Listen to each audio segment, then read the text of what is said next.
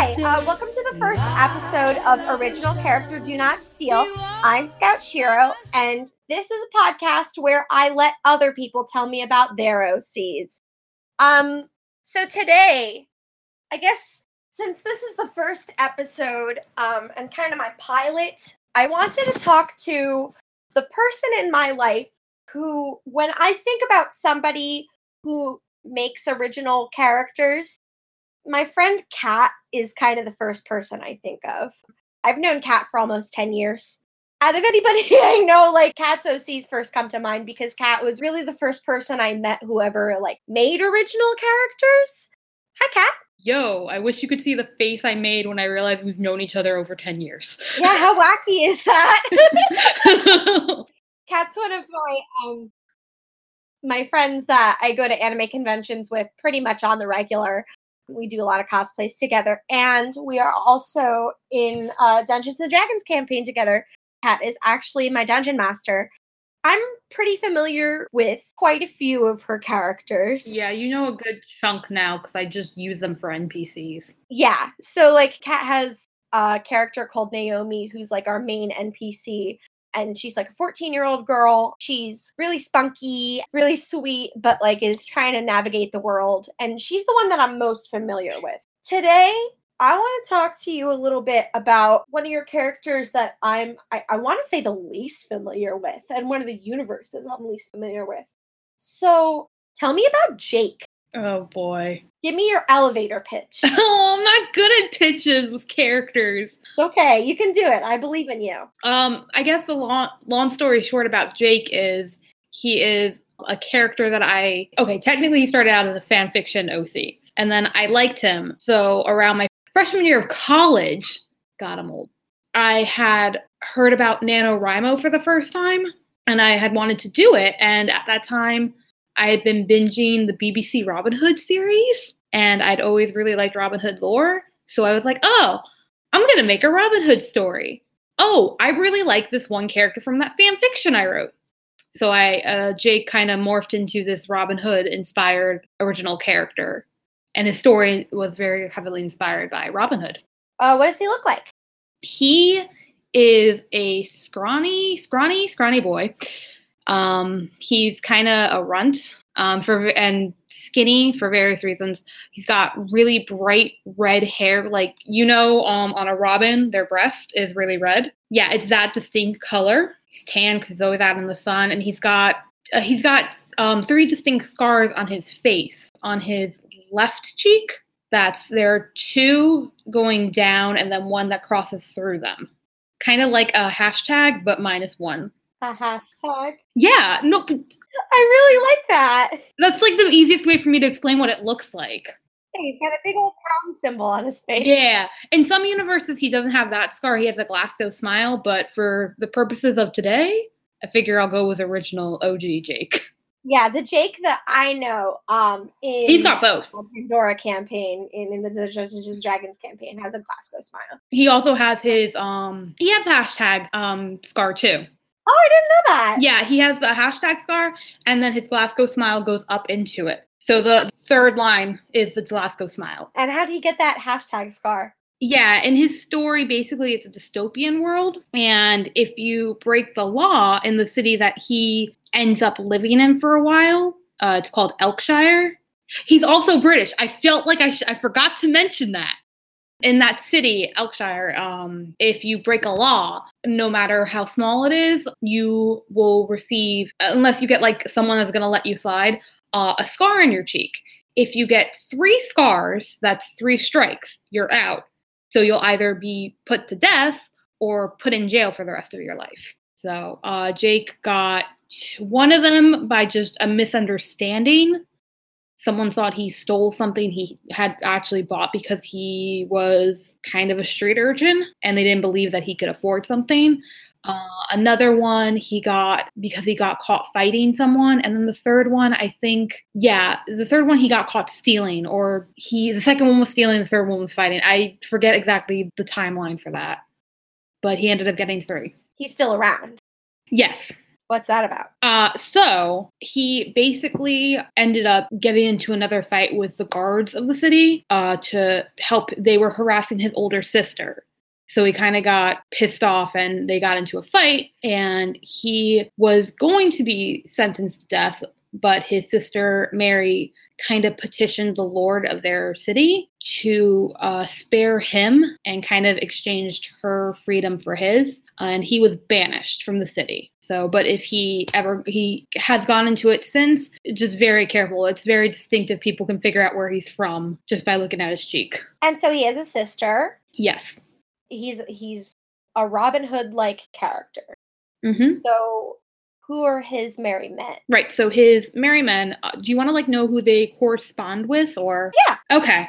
So not all of them have corresponding merry men exactly, but I kind of tried at least to have some sort of meaning for all of them. So his first merry man is his kind of teacher and mentor, who took him in after his exile.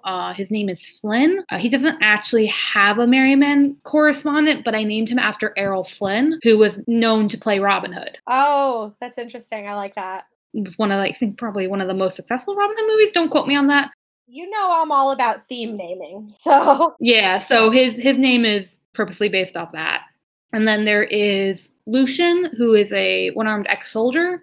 He kind of has taken over the Little John role in the story, though he's not as friendly, I want to say, as Little John probably is. There is then his kind of partner, Camilla, who's the Friar Tuck kind of equivalent and kind of acts as mostly she takes care of their injuries. She doesn't really get involved in their craziness. And they have a daughter named Aileen, who originally she started out as kind of the correspondent to Alan Adale, who is the minstrel of the group in a lot of tellings, but she's kind of morphed into being mute. So I have to plan if she still would be Alan Adale, and if so, what musical talent she exactly would have. And then there's Dylan. Dylan, I would say, if I had to pick, he probably is the Will Scarlet equivalent. He's Jake's best friend, really, and he's Will Scarlet's equivalent because I know Will Scarlet fights with knives and stuff in some stories, and that's Dylan's kind of go-to. And then there are the triplets who go by Ichi Ni-san. It's not their actual names, but they don't really share their names with people, and I'm afraid I'm going to butcher them because I'm so used to just writing their real names down that I don't say them out loud that often. And that's his merry band of thieves. And is there Maid Marian? Yes. His maid Marian, her name is Irene Fairbanks. She's actually Flynn's younger sister. Gotcha. Okay. What about the sheriff? I don't exactly have kind of a sheriff equivalent. The kind of villain of the story, or the antagonist, his name is Lord Joshua. So we've kind of taken over the role of the sheriff in Nottingham and King John, kind of, because he's kind of the one that's in charge of the city of Elkshire and all the outlying lands. I know these characters. I'm pretty sure. I actually don't know. Are these characters human? Yes, they're all human. Okay, because the versions of these characters I'm familiar with, they're all these fantastical, different kinds of creatures. Camilla the mermaid. Yeah, it's good. But at the same time, because they're all Robin Hood characters and we're talking about, different equivalents, my brain is just immediately imagining them as animals. It's okay, because for a while there I was like, should I start referencing Disney Robin Hood? Because we both probably have watched that. Oh yeah. That's Disney's Robin Hood is the Robin Hood canon adaptation that I'm most familiar with. And even then, I don't think I've seen the whole thing. I've seen a dance scene. There's a dance scene that I want to say is reused animation. Yes. From something else. Yeah, the Disney Robin Hood reuses a lot of animation, but I watched it a lot. That was definitely a thing during that time period due to budgetary different things. But that's also just a thing that is pretty common in the Disney animated canon. I'm more of a parks person, but I just know I watched the Disney Robin Hood movie so many times because they would play it at the doctor's office. And when I was a kid, I had to go to the doctor's a lot and they always played it. So that and Men in Tights is the Robin Hoods that I'm most familiar with. I've never seen Men in Tights either. You're hurting me. I'm sorry. It's okay. You know, I've never seen a movie in my life. I know. We'll fix this. Robin Hood Men in Tights is really fun. Yeah, it's supposed to be very good. Yeah. Interested to see it. So what would you say about the Robin Hood mythos is what draws you to it? I don't know exactly. It's something, a mythos that I've always loved, and I think it might just be because of the Disney Robin Hood movie. Mm-hmm. But I think there's something about this hero that robs from the rich and gives to the poor and lives out in the woods with his band of misfits, and they're fighting for justice and freedom. And he's an archer and he can do really cool stuff. And there's a romance and all these fun characters that just drew me in growing up. And I didn't even read the proper Robin Hood myths until probably I was in high school or college. I just would watch the movie adaptations and stuff. But I loved it. Yeah, absolutely. I think, and those are really kind of ideals that a lot of people believe in. Yeah. So I don't want to spend too much time on this, but as far as Pandora campaign goes, the D&D campaign that we are both in together, we recently met a lot of these characters. Yes. Our party was sent to the Feywild to rescue kind of a mentor figure for our party, especially my character. And so we met Jake and his crew. And tell me a little bit about them there. And I guess if you can, without spoiling anything for me, I guess just kind of why did you choose to adapt them there instead of somewhere else? It just felt right. It just felt right to have, because not all of them, because Lucian, Aileen, and Camilla are in the material plane. So that you guys have met them because they're part of the council your group deals with. Mm-hmm. But for the rest of them, it just felt right to put them in the Feywild as this group of thieves that is fighting for justice still. And I can't go into too much details because outside of the fact that you're going back to the Feywild. I can't wait. Personally, on a personal note, I cannot wait to go back to the Feywild. My favorite plane. But it just felt like the right setting and the right kind of time, if that makes sense, for them to be introduced and to play this role in the story. And I thought out of everyone, all my characters, Jake would be the best character to help you guys rescue Afonso, the mentor. Because even though he had reason to hate Afonso, at his heart, Jake's always going to do what's the right thing. And he knew, for context, it was revealed when they were in the Feywild that Afonso killed Jake's dad. But Jake kind of came to realize through you guys talking to him that Afonso had changed and saw how important it was that you guys rescue him. Right. Because we were, Afonso was in jail because he'd been exiled from the Feywild for killing King Oberon. Hey, that's a whole nother story we can talk about. We still don't know. But no, you don't. My point is, I feel on the right track to fighting. Yeah, but not to get too sidetracked anymore from that. But it felt like that was the right place. It felt like that was the right setting. The Feywild worked really well for them. I got to make a fun title. I got to call them the Seasoned Thieves and make my lisp hate me. And I got to have a really fun dynamic building their base and how all of them would interact with you guys. Yeah, and there were a lot of characters that we met that I didn't even know existed. I didn't know that Jake had a sister. Yeah. And some of them in the Feywild were from other OCs that aren't part of his band. Like Abigail you met, she's not part of. Right, she's from your steampunk story. Yeah. But most of them, and if I hadn't had Camilla, Lucian, and Aileen be part of the other part of the story, they would have been involved in there too. I would have just thrown all of them in. Yeah, it was really cool because this is the story that I've interacted with the least, I want to say. So it was really exciting. Unfortunately, I don't talk about it that much, even though it's a story that I really love. It just kind of gets outshadowed by my other two. I guess the meat of the question I want to ask you, and the meat of why I wanted to do this show to begin with, is because, you know me, and I'm not going to spend too much time talking about him because I feel like I could do an entire episode by myself on. But for a long time, it was really hard for me to come up with original characters or original content at all. it was really tough for me. A lot of like the work I would do would be like supporting other people doing their work. And Dungeons and Dragons was really like the place where I could I needed to make a character to play through stories. And I made Quinn, and he is super, super dear to me in ways that I will not get into right now. But I think a big reason why I wanted to make this show was to find out why other people make characters and what it does for them. What's your MO behind all this? It's just something I've been doing since I was a kid. I would like, when you're a kid and you like the show and you play, like, I'm going to play Pokemon, but I'm going to be Ash and you're going to be Misty and you're going to be Pikachu. Yeah, I played Power Rangers all the time. Yeah, you would play like games and your friends would like, okay, we're going to be this character.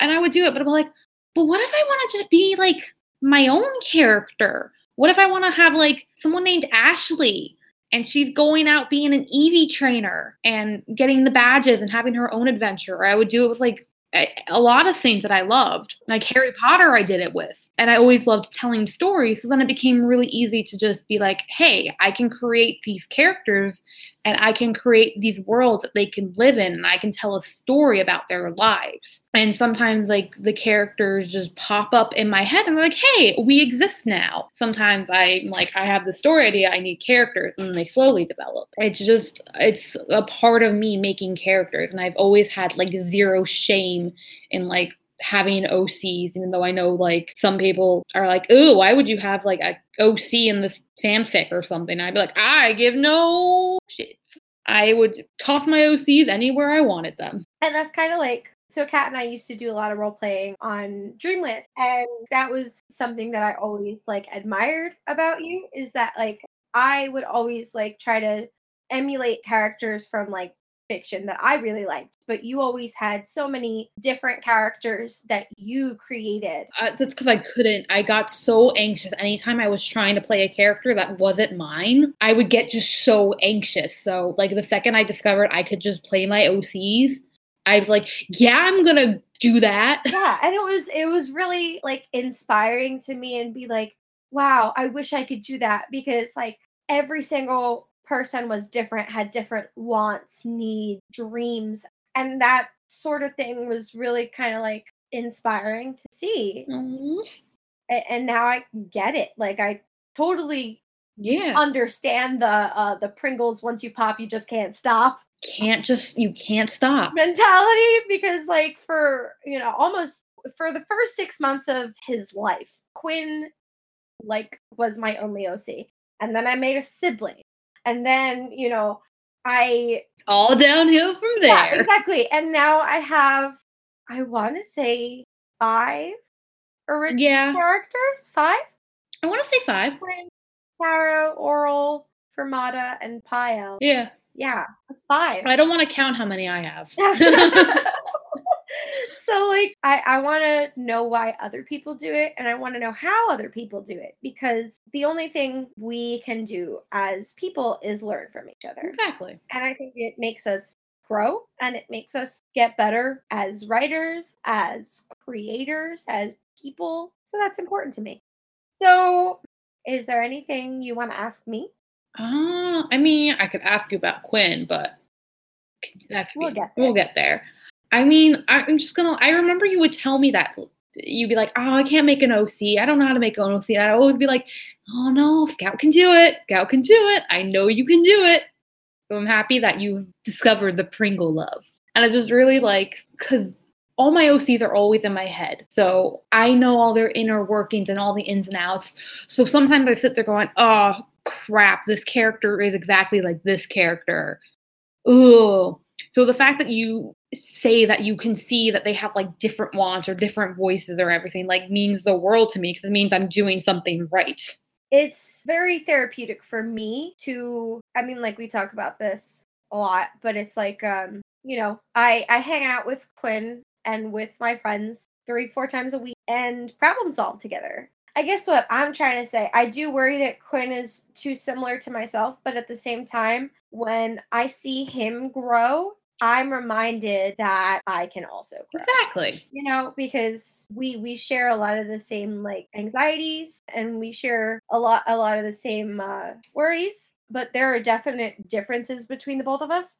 But at the same time, when he triumphs over something, I also triumph over. Exactly. And that's how it is with a lot of OCs. I mean, I won't like, since we're talking about Jake, like I don't know if he has any similarities to me, but I know some of my older ones, like Naomi and Ty, are very similar to me in certain ways. But seeing characters grow and knowing that you kind of played a hand in shaping them is like a nice little reminder that, like, yeah, I can achieve this too. It's good. That was really good. Thank you. No problem. Is there anywhere we can find you on the internet? My Instagram? I don't know. Yeah. I really have to like get a site and post writing snippets up, but I'm so lazy about finishing anything. That's how it be sometimes. What's your Instagram? My Instagram's Digital Hopper, and that's it. That's like the only place. Yeah, I tag Kat all the time on Twitter because I don't really use Instagram. Oh yeah, I have Twitter. It's a writing cat. I like Critical Role and like wrestling stuff on it. It's there. And stuff that you tag me in. It sure is there. My Twitter sure is there. One day I'll learn how to use it properly. I like Twitter. That's where I've met a lot of my friends. So you can find me on Twitter at Alderani. I also do a podcast that I'm currently in the final stages of with me and Kat's friend Amanda called Unlimited Blade Jerks. Unlimited Blade Jerks is a Fate rewatch podcast, the Fate series by Type Moon. And we're starting with Fate Zero. And yeah, so thanks for telling me about your OC. No problem. I don't have a cool sign off yet, so bye! This has been a Mesa Verde Media production.